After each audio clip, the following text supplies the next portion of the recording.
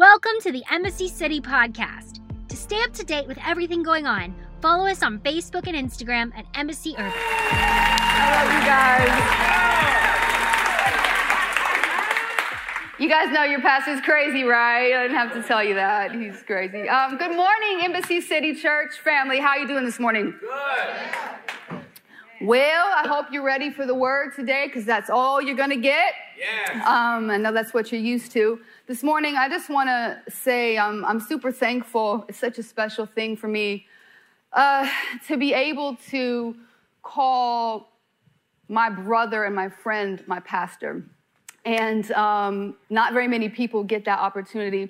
But Tim, I think you are one of the most incredible preachers in the world.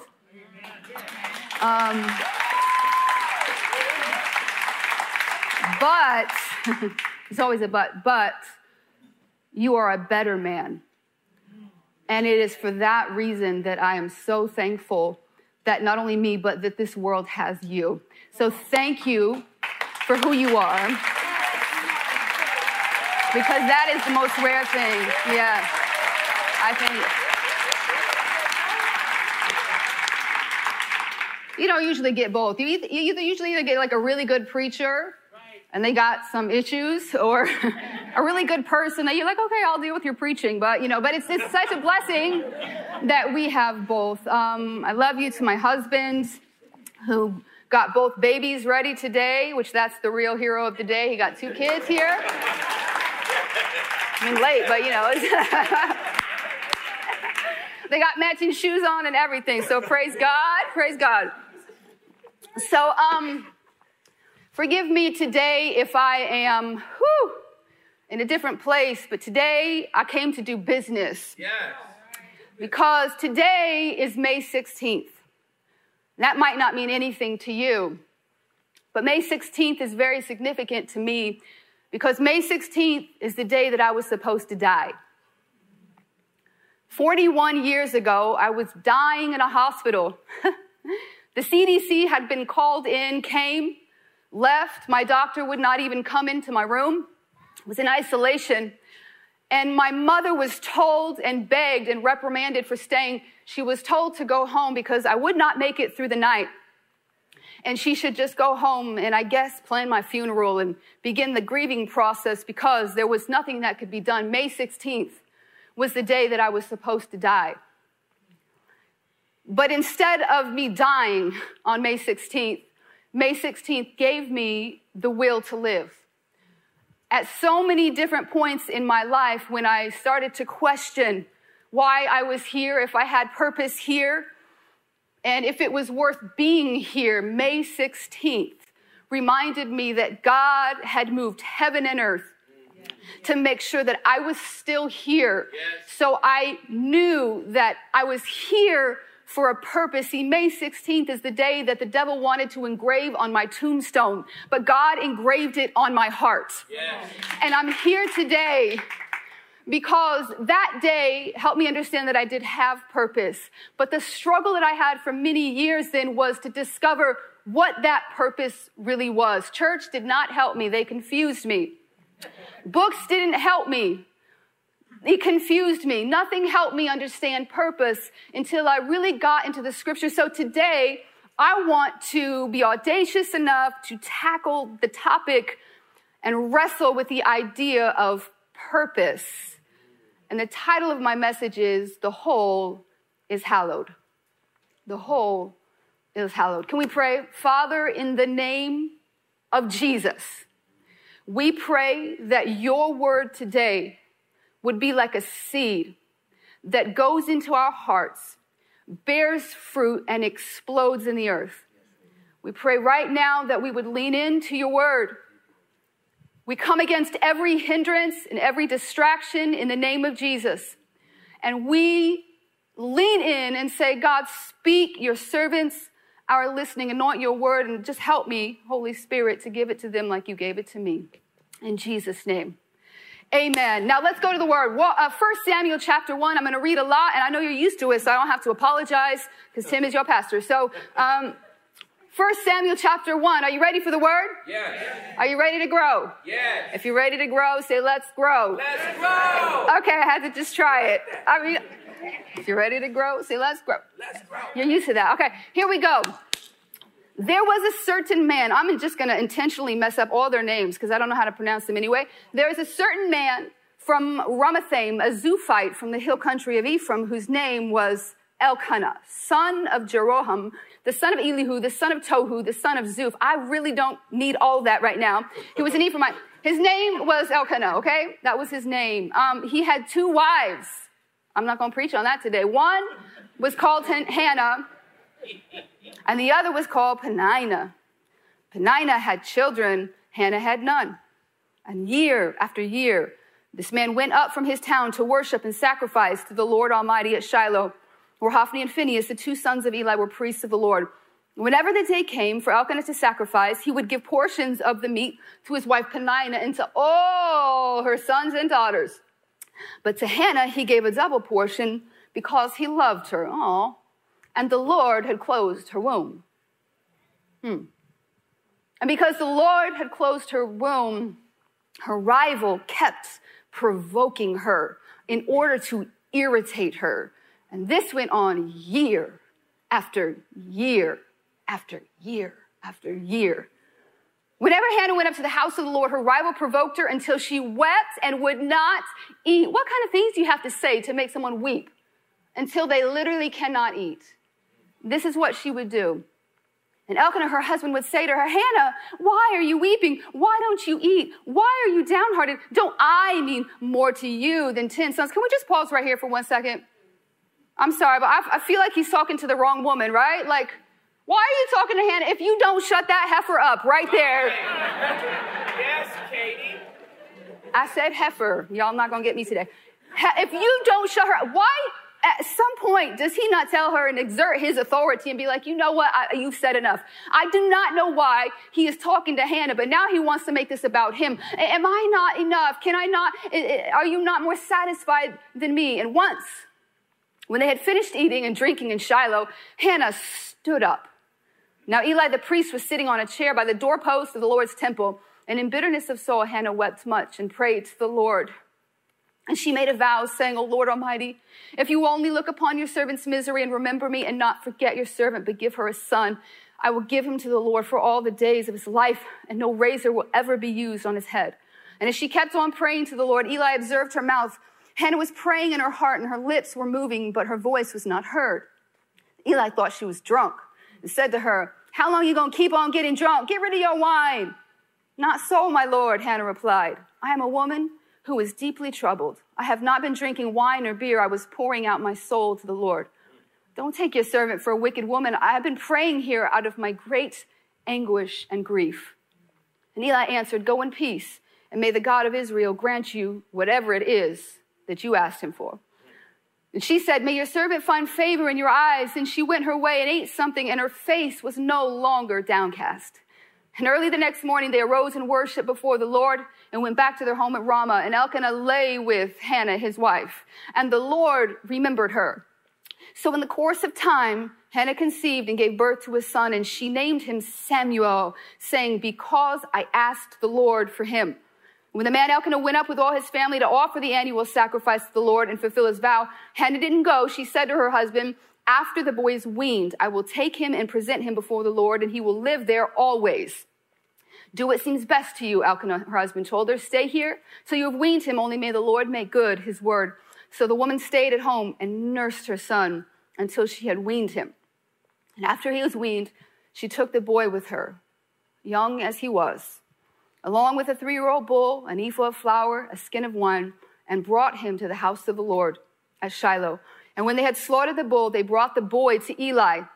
And she said to him, as surely as you live, my Lord, I am the woman who stood here beside you praying to the Lord.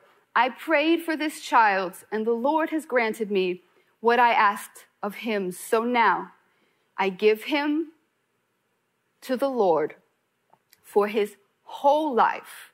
He will be given over to the Lord.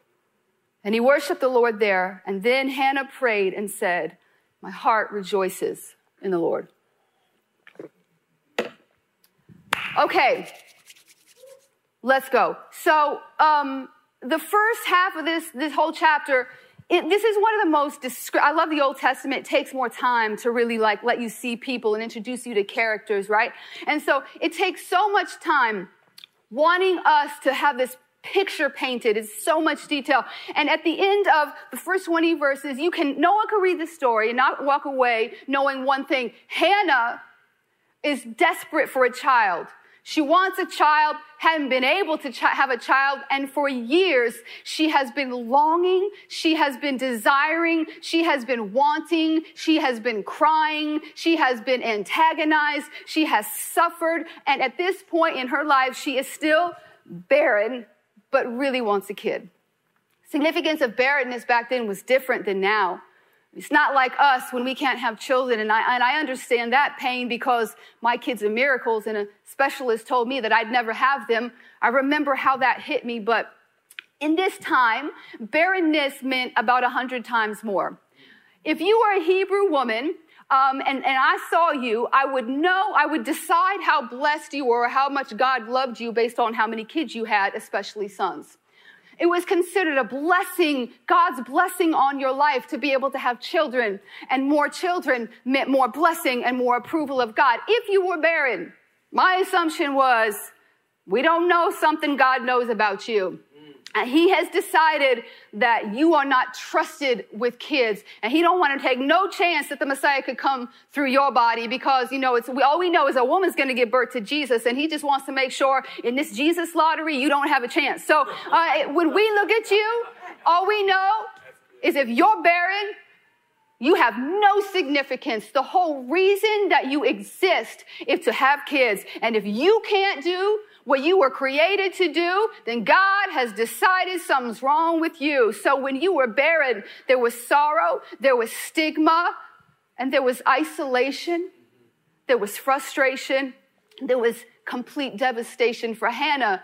This was an awful thing. She had been married to him for 10 years before he finally took Peninnah as his second wife, because after 10 years, you kind of would take another wife. Like, if you can't do it, we got to find someone too. He loved Hannah, but then he married Peninnah 10 years later, and now they have been married long enough that it says she has a lot of kids.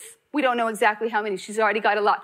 So there has been a lot of years Hannah's been suffering, and year after year after year, as if it's not bad enough to be barren, this woman just will not stop running her mouth. She is just putting her elbow in it. She is just constantly trying to trigger her. She is doing everything she can year after year. So after 10 years of frustration of being married and not having kids, now there's the added agitation. So there's frustration. And now there's agitation, and year after year, it is impossible to read this and not feel for her and to be on her side and to say, why is this happening to her? She's a good person, and we hate Peninnah, and we love Hannah because we want her to succeed, and we don't understand. And then the hard part is this, that we read, what happened? Why is this happening? And God raises his hand. It says the Lord closed her womb, and he raises both hands. And twice in the scripture, it tells us that the Lord closed her womb, and this is troublesome. It tampers with my theology because all of her pain has been triggered by her barrenness. But now God said that it is his hand on her womb that has made her barren. So has God triggered all her pain? And I need to wrestle with this why, not because God owes me an answer, but because God is inviting me to understand more about himself by telling me this. So today I want to wrestle with the why. Why did the Lord close her womb? In all of her distress, God's hand is on her womb. What is a womb? A womb is a hollow organ. It is essentially a hole in the woman's body. She has a hole that nothing has been able to fill. And now it's time for the annual trip every year. Oh, yes, can't wait. Peninnah, all her kids are coming. And we're going to get on a donkey, and we're going to go 14 miles on a donkey. 6 hours of her going, and him saying nothing. I got it, 14 miles. 14 miles of watching her kids call my husband daddy. 14 miles of feeling abandoned by God. I got to go 14 miles of her running her mouth and reminding me, and comparison all in my face. I got to go 14 miles of feeling belittled and questioning my value and significance in life. I got to go 14 miles of accusation and insults, 14 miles and hold my peace. And then when we get there, I got to sit at a table with her and all these kids, and we're going to have a dinner all together like a big, happy family. But there is a hole in my soul that nothing has been able to fill. 14 miles. It's a long journey on a donkey. And now we're going to Shiloh. It's up on a hill. It's been leveled off, and the Ark of the Covenant is here. The presence of God is here. Every year we make the trip, and what we do is we offer these sacrifices to God, and then we get a portion of the meat. And now we have this big dinner, a festival. We all eat, and our dysfunctional family acts fine. We all act spiritual. We eat, we drink. Sound familiar? And then after that, then we get the party started. Here comes the music and the dancing, and we party and we celebrate. And tomorrow we go 14 miles back home.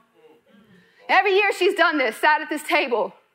For 14 years, she has sat at the table of comparison, looking in the face of everything she wishes she had, but God seems to have withheld with her year after year. But something happens on this day. Something happens at this table that she makes up her mind, and she looks across the table at him, and he doesn't understand why he can't fill it, but all she knows is he can't. And he looks at her, she looks at Penina and says, look, I have decided something has got to give. There is like an urgency. I don't know what triggers it. After all these years, something happens, and she looks around at the table of comparison and says, you know what? What God has for you is not for me, but that does not mean he has nothing for me. It means I'm sitting in the wrong place.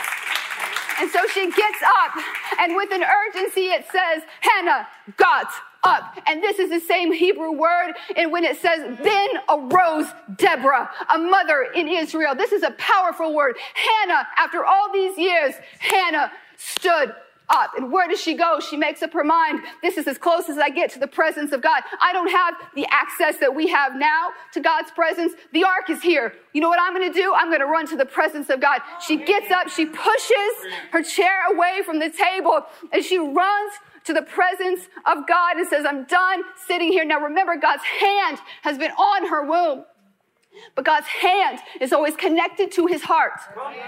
His hand is always connected to his heart. And after all of these years, his hand is covering her womb. Her tears have never moved it. And after all of those years, it's like her frustration hasn't moved it.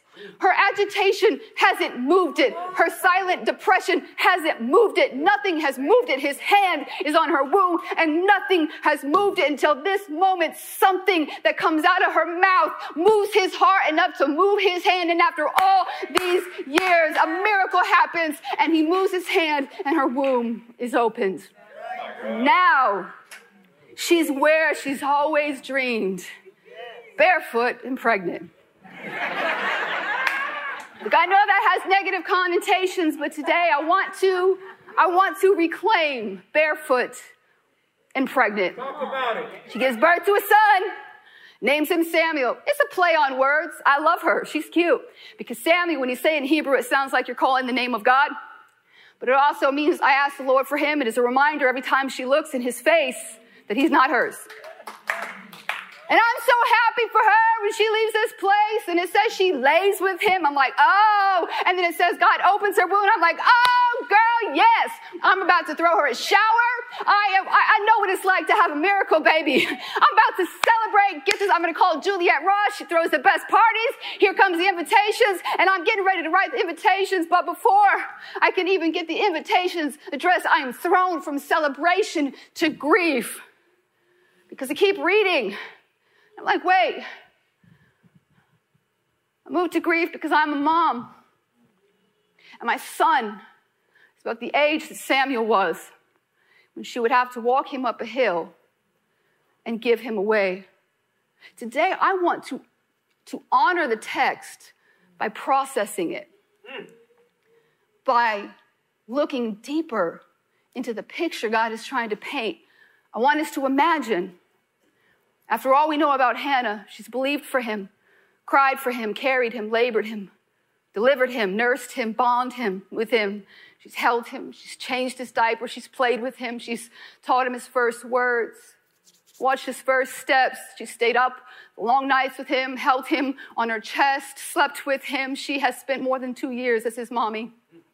He has no idea what's about to happen, but she does. And every day she spends as a mommy is a day she knows is one more day closer to the day that she has to give him back. Can you imagine? How do you prepare to give away your child? Can you imagine the weeks leading up? Can you imagine that week when you're trying to pack a bag for your son, for your 2-year-old, and you're trying to think of what you're going to grab and how do you pack for someone's whole life? And as you're packing, his 2 years have been great, have to give him back.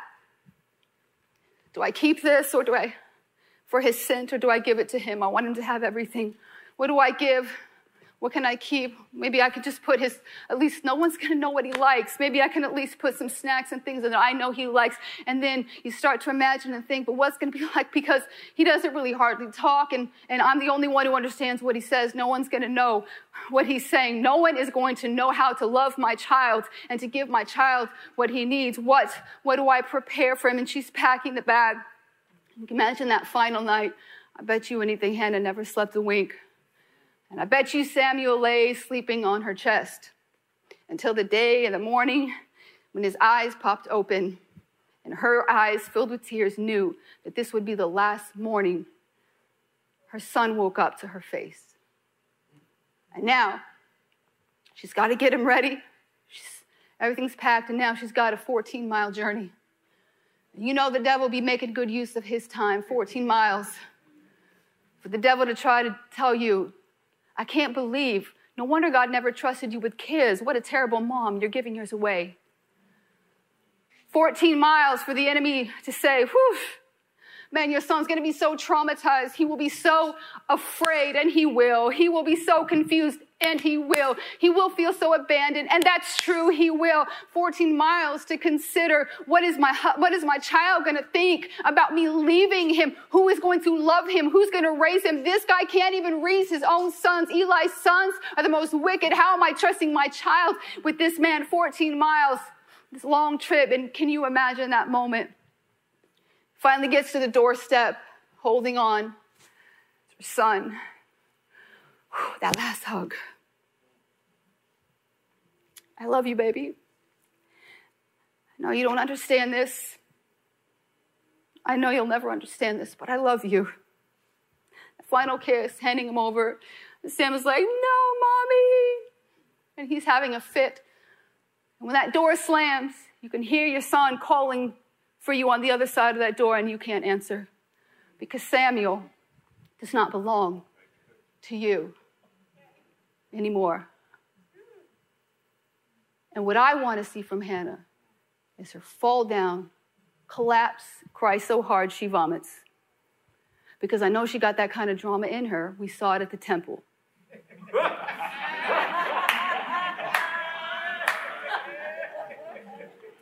She drops him off. And it's at this point when I see her and I imagine my son, never. I love you, God, but I could never. It's this point when I see her, when I start asking myself, wait a minute, whoa, hold up. Why are we doing this? And I remember that vow, that stupid vow. Why? Why did you make that vow? Nobody in all of heaven or earth asked you to make that vow. Why did you make that vow? Because it's binding now. And if you were going to make that vow, why did you only ask for a child? Why did you not ask for more and say, I'll give you the first if you promise me more? Why did you make that vow? Why did you only ask for one? And why is it so easy for you to walk away? And the very first words out of your mouth, instead of collapsing, are my heart rejoices in the Lord. Girl, if you don't shut up and cry, my heart rejoices in the Lord. And now I have to go, okay, hold up. Something's lying to me because the scripture has told me how desperately she wants a child. But how could you want something so much, but so easily walk away? How? Both cannot be true unless I have assumed that she wanted a child so desperately for the same reasons that I want children so desperately. And here's what I think. I think the vow reveals to us that her desire was not just about wanting to have children. It was about the fact that every day she woke up in a body that was literally created and built to birth. She was created to do something but hindered. And it is a terrible thing to be built to birth but locked up and hindered and not able to operate in the purpose that you were designed to operate in. I believe at one point in her life, Hannah had plans and wanted all her plans to have kids and a family and weddings and all this kind of stuff. But at a certain point, she said, I have decided that I would rather lay down my plans and not be able to fulfill my plans if it means I can fulfill my purpose.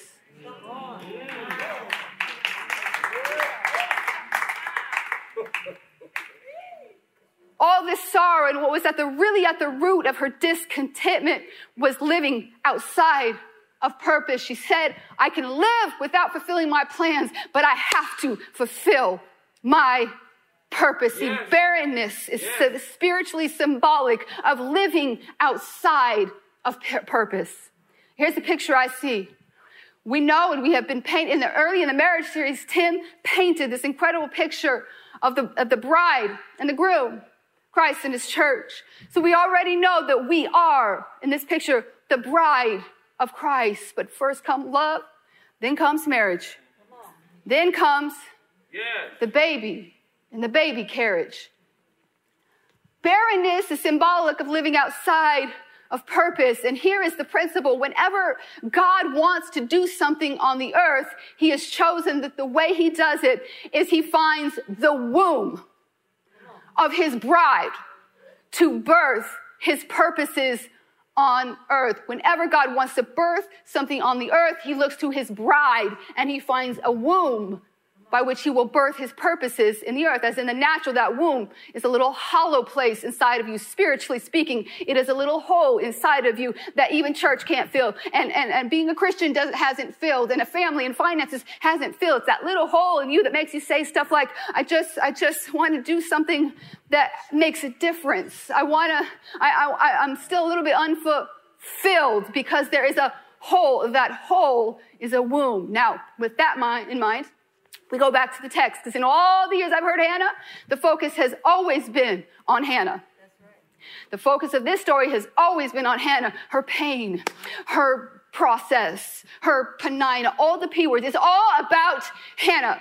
And we're focused like this, like a lens that is a close-up of someone. We see Hannah, and all we've seen is how much she wants to birth. And now what I want to do is I want to back the camera up from her heart, past Hannah's home, past her city, and I want to look now to her nation. And I want us to look at the nation of Israel, what's happening in Israel. This is a time in history when every man is doing that which was right in his own eyes. Yes. It is a time in history when it says the word of the Lord is rare. God is not speaking. It is a time in history when the Philistines are being raised up to be so powerful that they will not be able to be defeated and their giants will not come down.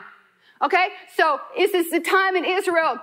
It's a crazy, terrible time, and God is in heaven, and he's looking down at his chosen people. He's looking at a crisis on earth, and he's looking at the problem, and he has a solution in his heart. He has the seed of Samuel in his heart, and in his mind, I need a Samuel. I have a Samuel. I need someone on the earth to bridge the gap between judges and prophets and kings. I need someone whose ear will be so tuned to my voice that none of his words will ever fall to the ground. I need a Samuel. I need a Samuel who will walk into the house of Jesse, give a hard pass to all the other brothers, call for a shepherd boy and anoint a child as king. I need Samuel on the earth. But here's the problem. If he's going to hear my voice that clearly, he's got to be trained from a young age. I need a womb through which I can birth Samuel. I need a woman who will birth him. And there's lots of women who will birth, but I need somebody who will be crazy enough to birth Samuel and then give him back. But who? What kind of woman? What kind of woman would be crazy enough to labor for a baby, deliver a baby, love a baby, and give him back to me? What kind of woman would have just enough agitation, just enough frustration, just enough disappointment, just enough cried, just enough suffered, just enough been walking 14 miles, just enough years? I need a woman who's been just enough, that I can get her to do something that makes no sense at all, and out of her own mouth just go, you know what, give me Samuel and you can have him back. How do I get a woman like that? How do I find a woman just tired enough, fitting in with everybody else and just doing what everybody else does and have babies? How can I get a woman desperate enough for something more? See, when the Lord closed her womb, he put his hand on her womb and it created a crisis that provoked a passion, that stoked a surrender, that took what was hollow and made it hallowed. His hands on her womb made it hallowed. He was setting it apart for him. His hand was not there to harm. It was there to hallow. This place is for Samuel, and it's not ready until your heart is ready to give him back. That little hole in your heart, believer, that little gnawing ache is there by design. It is the womb through which God will birth his purposes on the earth. So watch how the spiritual mirrors the natural. Let's just take a walk, right? In the natural, the womb is hollow. It's like a hole, like that hole in your soul that you feel nothing else can fill, that longing for purpose, right? A womb is a hollow organ. Only seed can fill it. Nothing else can get in your womb. Nothing you absorb through your skin, see with your eyes, hear, taste, drink, nothing. Only seed can fill it. That seed always begins inside of the Father. Purpose always begins with God. If it doesn't begin with God, Tim would say, that's called ambition. Yes. If it's purpose, it always begins in the Father, and that seed is deposited to you through intimacy. Yes. Not through intellect, not through a TED Talk, a book, a sermon, a series, nothing else. Purpose is only deposited with intimacy with the Father. And when it is deposited, you become what we call pregnant with purpose. Now let's keep going. When you become pregnant, pregnancy is exciting, but I want to tell you something about pregnancy. Pregnancy is a burden. It's beautiful, but it's a burden. Pregnancy changes everything. It stretches you till you feel like you cannot be stretched anymore. Pregnancy, carrying something inside of you, is scary. It is exciting, but it's more scary. It's fragile. It's a weight to carry, and it keeps getting heavier till you birth it. It changes things. There are certain things that you used to be able to do that you cannot do anymore. And when everybody else is saying sushi, you have to say, I'll wait, because what I have to do right now is not fulfill my desires and my appetites, but protect what's inside of me. Being pregnant is a different life. You have to start thinking less about yourself. Being pregnant takes away some of your freedoms. You don't have the same liberties when you are pregnant. You don't get to stop everything else you're doing just to be pregnant. I had to still get up pregnant and sick as a dog and still find a way to preach 3 times when we were pastoring, because I didn't get to stop being everything else just to be pregnant. You have to find a way to be both. Pregnancy is a burden. And when God impregnates with purpose, you will know, because it feels like a burden. Yes. And then after pregnancy, when it's time, comes the labor, is the pain. And then when the pain comes, the pain looks different for people, but pain, then at a certain point, it turns into pressure. And y'all, the pressure is what I couldn't handle. The pain of labor was one thing, but that pressure, it was an urgency where you knew that you had to do something we call push. Somebody say push. Now, the pain and the pressure are supernatural. You don't ask for them. You don't bring them. They just come. God sends the pain and pressure, but the push is how you have to cooperate with the pain and the pressure. The push is on you. And if you do not push, next to the modern miracle of C-section, if you do not push, that baby will die inside of you. Only you can push it out. And some people wonder why you're stuck in cycles of pain, pressure, and grief. Pain, pressure, and depression. It's because when the pressure came, God was trying to birth things that you never had the strength to push. And so you are standing on a grave you cannot see. You're standing on a grave, trying to bury things that you didn't even know died, and you don't know why you're depressed.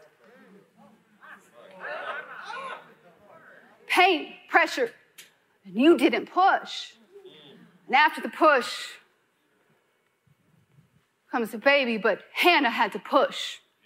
Hannah had to push after all the years of pain, after all the years of pressure. When she was at that table, something shifted. When you're in labor and that pain turns to pressure, it is a very obvious shift. You know something different is happening. There is an urgency, and some women start to go, I got to get this thing out of me. I have to push. Something happened and shifted in Hannah, and something in her knew it was time to cooperate with the pain and the pressure. So she pushed her chair away from the table. She got up, and it was her first push, and she pushed her way to the presence of God. And that was her second push. And that presence of God, that temple, was her delivery room. And she pushed past the opportunity to be offended when he called her a drunkard, and she chose humility. And she pushed until her final desperate push, something came out of her that she did not even expect to come.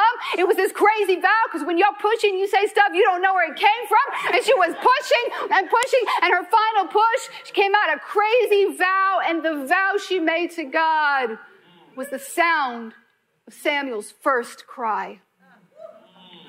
She walked away, and her face changed because she was still not pregnant, but she had just given birth. She had just given birth to purpose. See, when God wants to birth his purposes on earth, he is looking still for a bride who will carry it, who will labor for it, who will push it, and who will nurse it, and then will give it back. Never see it as their own. God says, could I birth something through you? And you name it after me. And you walk it back up a hill and give it back to me. Samuel, every time she called his name, she was reminding her soul that while I have been trusted with him, he's not mine. The purpose that I birth is not for me, it's for God. See, God didn't choose Hannah because she was sad. He chose her because she was surrendered. And God had no problems finding women to birth things, but he had a hard time, and still does, finding people who will give them back. When God wanted to birth Samuel, he found a woman who would walk her only son up a hill and offer him back. When God wanted to birth a nation called Israel, he found a man who he could give a son, and he would walk that son up a hill and offer him back. And a nation was born on a hill where a man took that which God gave him and offered it back. When God wanted to birth Jesus, I know you've heard he chose Mary because she was pure, but you've been lied to. Because most of the girls her age were pure. That's right. Purity wasn't rare. Right. Surrender was rare. Right. Purity wasn't rare. And some of you have been disqualifying yourself from birthing the things God wants to birth on this earth because you don't feel you are pure enough. She was not pure. It wasn't because she was pure. It was because she was surrendered enough that God could come to her out of nowhere and say, hey, can I grow something in you, right? And she was surrendered enough to give up her reputation, to give up her dreams and plans, to live on the run. She was surrendered enough to give up her birth plan and give birth in a barn, to love him, to nurse him, to raise him, to feed him, to bond with him, to watch him be rejected and despised, to watch him be talked about. She was surrendered enough to raise him, but never forget he wasn't hers. She was strong and surrendered enough to resist the mother's urge on that hill to run and throw her body between the whip and her son's back. She was surrendered enough to stay near to the cross and never leave, but never try to interfere with the thing God said he had sent him to do. She was surrendered enough. So when God wanted to birth Jesus, he found a woman who would raise him, walk up a hill, and offer him back. When God wanted to birth salvation, when he wanted to birth sons and daughters, when he wanted to give birth to you, he found a man named Jesus who would walk up a hill, take the body that he gave him, and offer it back. See, Jesus gave birth on a cross. Stripped naked, he was barefoot and pregnant. And on the cross, he labored. And a sword broke his water on the cross.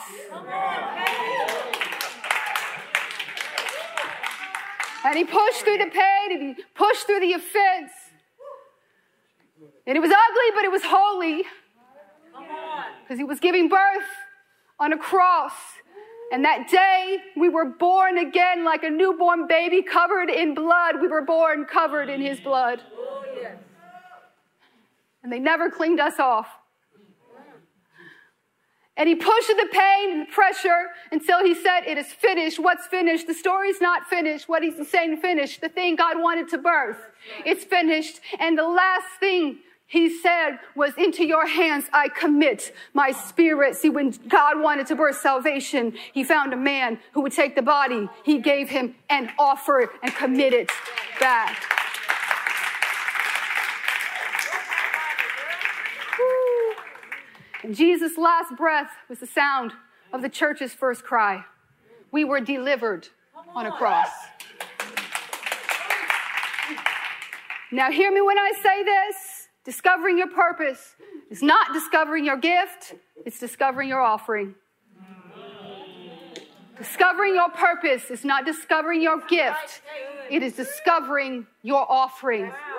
Now here's the scary thing. When God wanted to birth deliverance for Israel, he found Moses. And at the burning bush, when he spoke to him, it was a moment of intimacy. It was a moment of intimacy.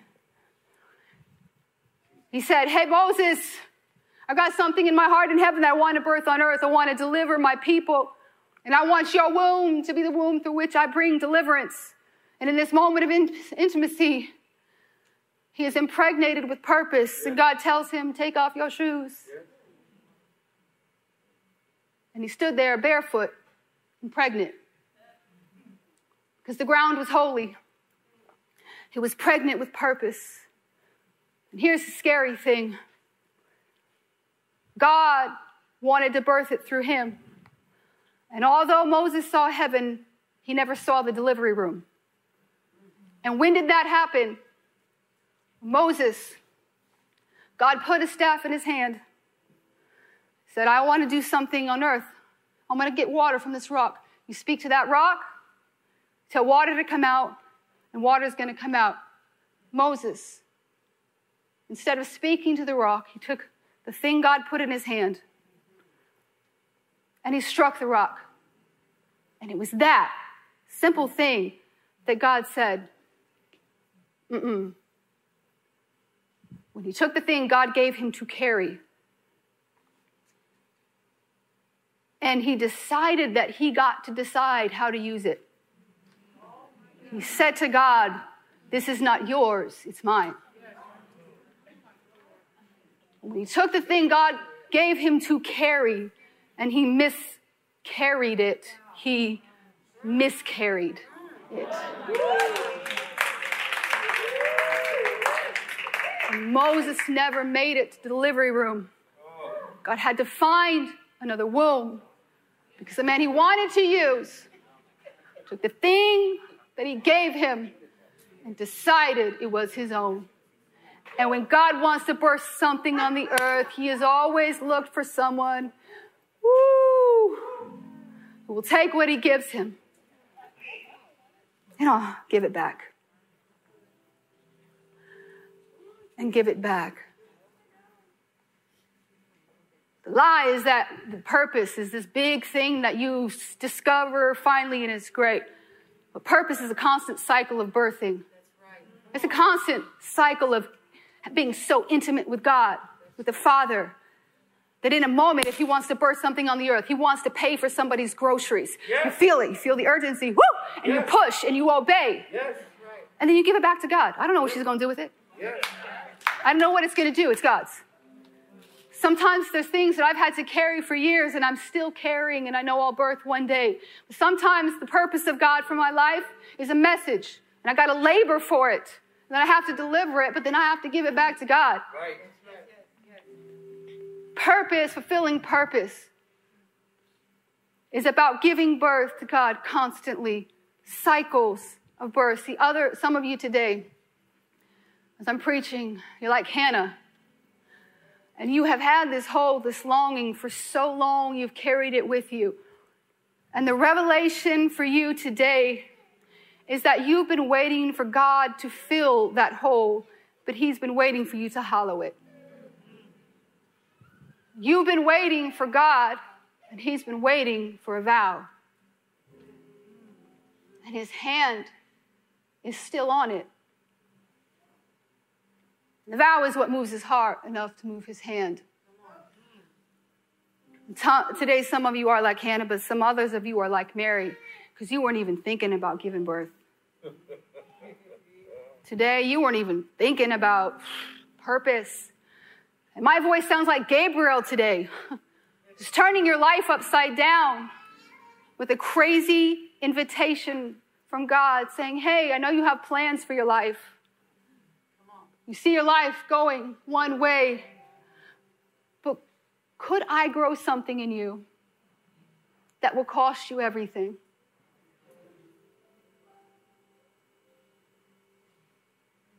And then you give it back.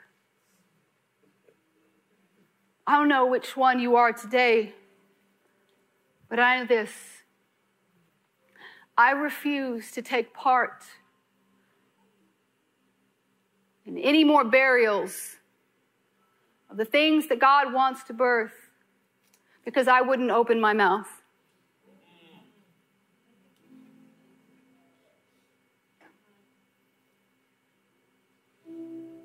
I stand today because on May 16th, I was supposed to die. And then when I didn't die, they said my quality of life would be so bad, they would wish I died. Wouldn't be able to walk. I wouldn't be able to speak. I stand today on May 16th because God had a purpose. And if I ever fulfill any of it, it will only because he's looked past my faults. I'm not Mary. Because I have just said, all I want is an offering to give back to you. And today, that is what God is looking for. People who will stop coming and say, I want my purpose, I want my purpose. No, you want a gift. But purpose is an offering. And today, I come to break spirit barrenness in the natural and in the spirit. I come to command every closed womb to be open In Jesus' name. Yes, in Jesus' name. In every barren womb under the sound of my voice and in the screen, I command you to cooperate with the plan and will of God and be open Yes, Lord. and life to enter. Yes, Lord. And I curse barrenness in Jesus' name. Yes, Lord Jesus. In the natural and in the spirit. Yes, Lord. I curse barrenness. Yes, Lord Jesus. I curse that thing in us that has us so caught up in our plans for our life that we would not lay them down. In Jesus' name, I declare that Embassy City Church will be a hospital, a delivery room where we give birth.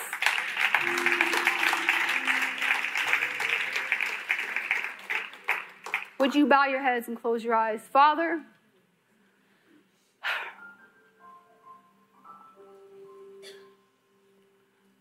I've said what you told me to say,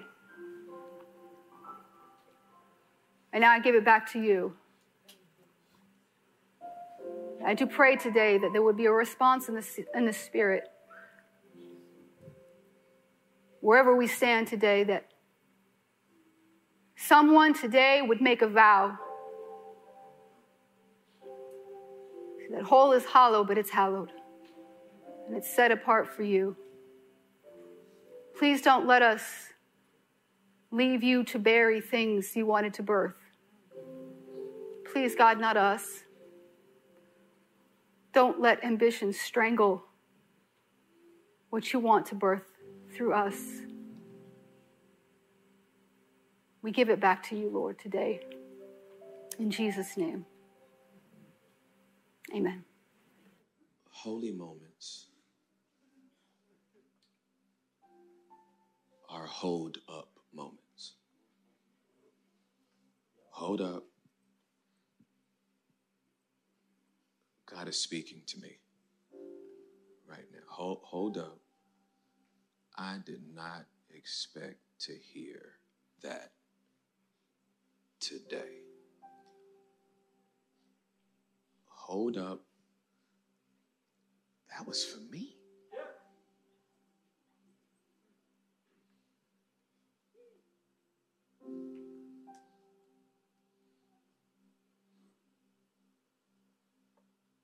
When God speaks this clearly,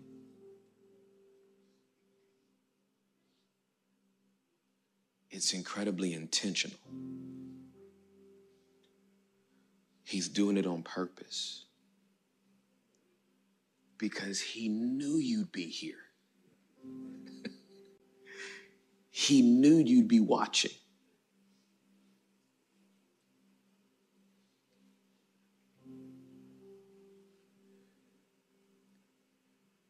Hannah changed positions.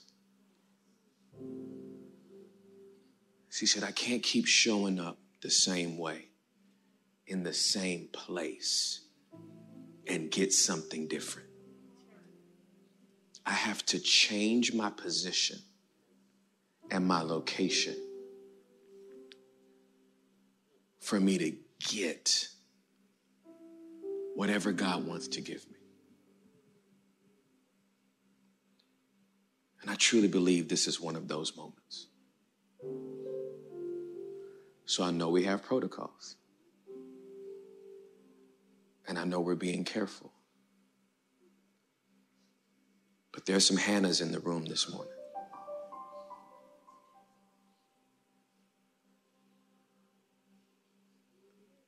Okay, Holy Spirit. There's some Hannahs in the womb this morning.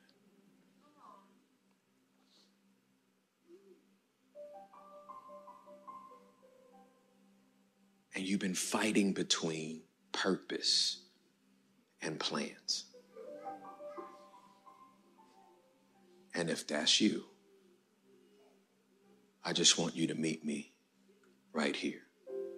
You're already moving. You knew it was happening. There is something in your womb.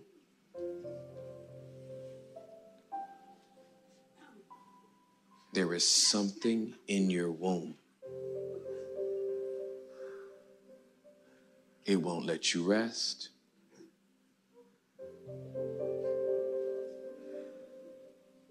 Just get as close as you can.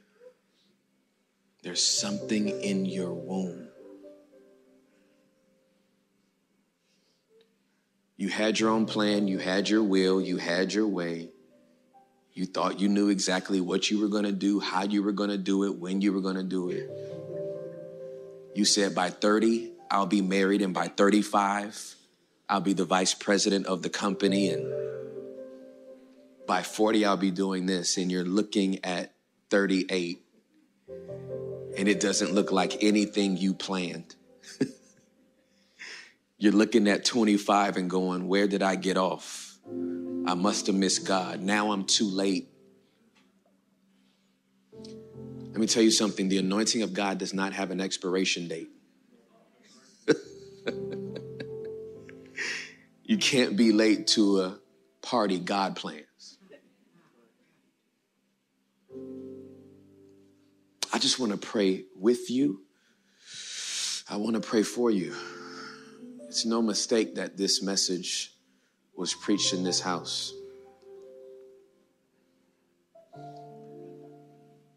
Because I got pregnant with Embassy City. And on our first weekend service, I gave it right back to him. This is not my church. It's his church, and we all get to be in it. I truly believe that if you would give God permission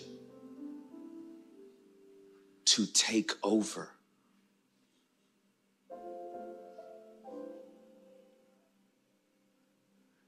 I don't know why this bumper sticker is in my head. Jesus is my co-pilot. No, you need to get in the back seat. To imply co-pilot means you're on the same level. That if he takes his hands off the instrumentation, that you could actually put your hands on it. Now you need to jump in the back seat.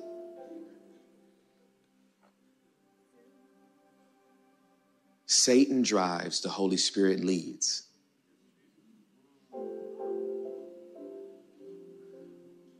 Get behind and go where he leads you. Lord have mercy. Let's pray. Holy Spirit, wow. Just wow. I believe that there's people at this altar that are like Hannah. They have a relationship with you and they're crying out. I believe that there's people at this altar that don't have a relationship with you and they're crying out. Whether people are already citizens in the kingdom or coming into the kingdom of God, I pray that they would take their hands off of what you have your hand on. And that you would take the hole that is in our soul, that hole that you have protected, laid hands on, not allowed to be contaminated or compromised. And with you, fill us up with you, not with gifts, not with talents, not with money, not with status, with you. God, I thank you that today we just got stronger. I thank you that today we just grew up. I thank you that today we just gave up our purposes and our plans. I want to speak to somebody. Which camera would I look at if I'm talking to somebody? This one? Is this one good? Whoever you are, wherever you may be, there's a purpose that God has for your life. And nothing you've used to numb it, nothing that you have used as a counterfeit, as a supplement, will be able to replace the hole that God put there. just for you. So, Father, I just pray and we seal everything that you have said. Let these words run deep into our soul, into our bone marrow. I pray that this message is on repeat all week. My God. God, everything that's come out of Katie, put it back. You do not get a word like that flipping pages in the Bible. That word only comes spending time in his presence. So God, we say thank you for May 16th. We say thank you for May 16th.